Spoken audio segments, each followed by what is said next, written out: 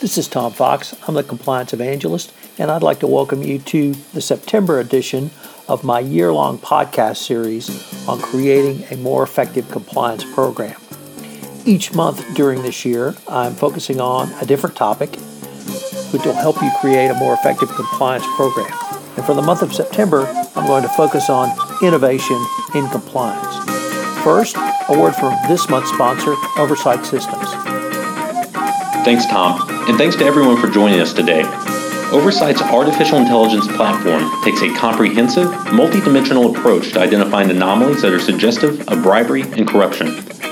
Our analytics look across various dimensions such as employees, attendees, vendors, and countries over an extended time period. This enables us to identify employees exhibiting patterns of potentially improper behavior or collusion that are difficult to detect by auditing a single transaction at a time. Based on the analysis, employees or vendors engaged in risky behavior are presented in a risk-ranked format for easy examination. Remediation activities and the underlying root causes are automatically documented to drive continuous improvement. Oversight clients can easily demonstrate to the board, and if ever necessary to the regulatory authorities, that proactive monitoring of business transactions for anti-bribery and corruption risk is an integral part of company operations. With Oversight's Insights on Demand, you can have a best practice approach to identify possible violations in travel and entertainment and procure-to-pay programs. For more information, visit us at oversightsystems.com. Innovation indeed. I hope you will join me for the entire one-month series on innovation. I'm going to take a look at artificial intelligence, social media, leadership, and structural innovations.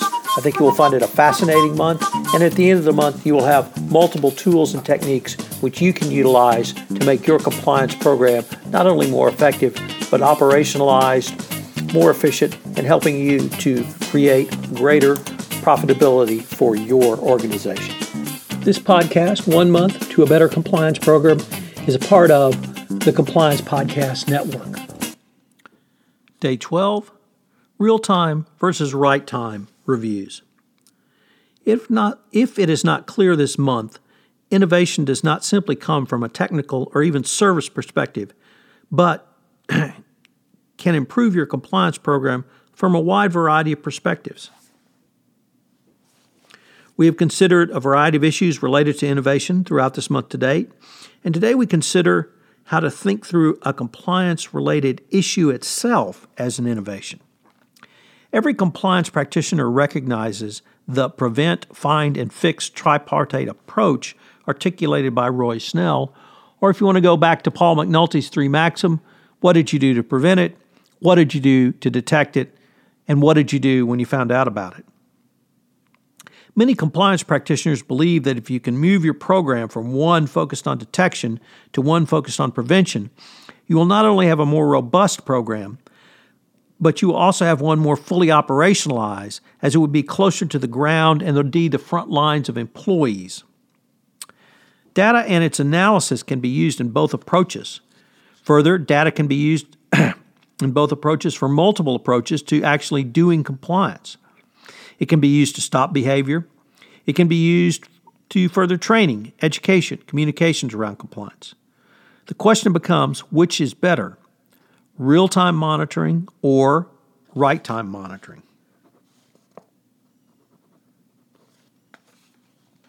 An innovation can occur from how you consider this problem. So instead of a real-time review focus, consider a right-time review focus. Another way to think through this is, what is the right time for an analysis? If you think about the gifts, travel, and entertainment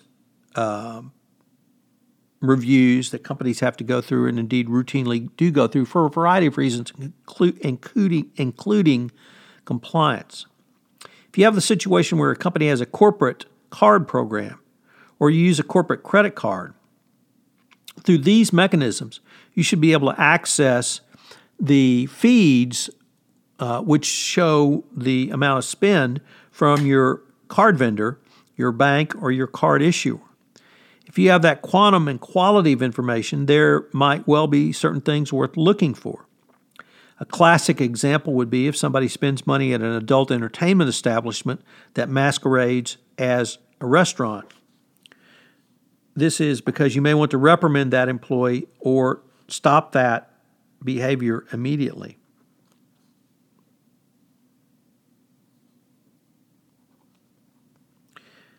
If your company uses an expense reporting system like Concur or ProRiver, however, the expenses can be previewed while they are in process, but you're not going to get the real time.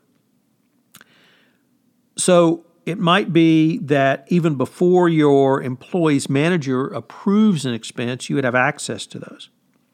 Obviously, this would be sometime down the road, but it would not be in real time. There could be a rash of information and data to look at that time to give an employee's manager a heads up to take a deeper dive into an expense report. It could be if there's not enough information there. It could be that the information was not completely filled in. It could be lacking the specific documentation attachments. It could be something looks or smells fishy, whatever it may be. Finally, there are some gifts, travel, and entertainment expense which are best looked at with a longer-term view. This would include expense reports used to try when you try to influence employee behavior.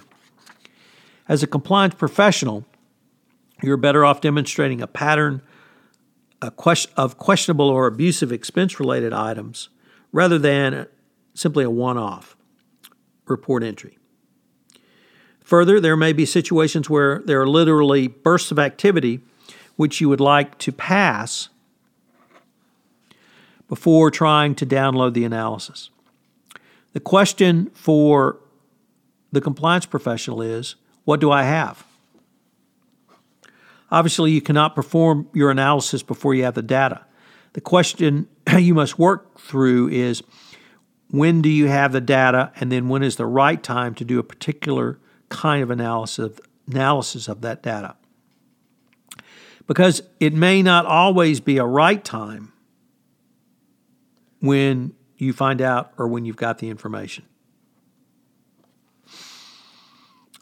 By thinking about what you are attempting to accomplish through your monitoring, it can help you to inform your compliance program going forward, usually in a variety of ways.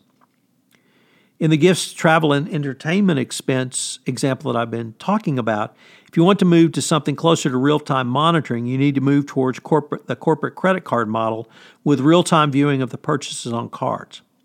From there, you can make a preliminary assessment if you want or need to use the data from the compliance perspective. Moreover, you should never forget that a much longer right-time review and perspective can be equally valuable for many of your other business processes going forward. So think about that in terms of both the right time and real time. How are you going to use that information from the monitoring going forward?